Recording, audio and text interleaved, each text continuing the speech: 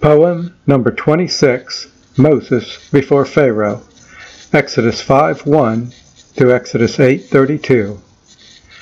Moses and Aaron told Pharaoh to let my people go. But Pharaoh said, "Why should I? Your God I do not know." Because the God of the Hebrews wants us to sacrifice. Let us journey into the desert. 3 days will suffice. You want 3 days off for all these slaves of mine? I'll tell you your problem, Moses. Your people have too much time. They wouldn't ask to worship if I made their job more tough. Now they'll make bricks without my straw, and they better make enough. But the brick count came up short, though they worked their hands to the bone. As Pharaoh beat them, they cried, "Moses, you should have left us alone." While the people cried to Moses, Moses cried to God. They're worse off now than before I came. It seems this plan is flawed. God said, "My plan is this. Pharaoh will not obey, and I will show all Egypt who the real king is today. Go back and tell that Pharaoh to let my people go. He will say, I don't believe. A miracle you must show.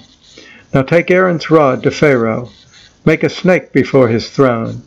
So Moses did, and Pharaoh's magicians made serpents of their own.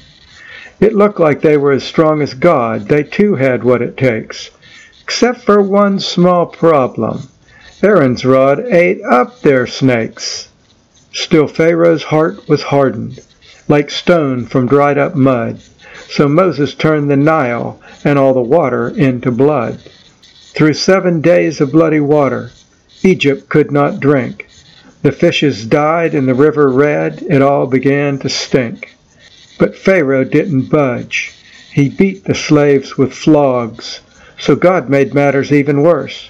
He filled the land with frogs. Frogs in the house, frogs in the food, frogs in Pharaoh's bed. The king was getting sick of frogs. "I'll let you go," he said. God stopped the plague of frogs. Now everything was fine. Did Pharaoh keep his promise? No. He said, "I've changed my mind." So God sent lice throughout Egypt. They got in Pharaoh's eyes. Still he said no. God wasn't through. He filled the land with flies. "Okay," said Pharaoh, "go 3 days and do your sacrifice. I'm sick of blood and flies and frogs and stink and biting lice." God stopped the flies. Do you think now that Pharaoh let them go? I'll bet you know what Pharaoh did. You're right. He told them no.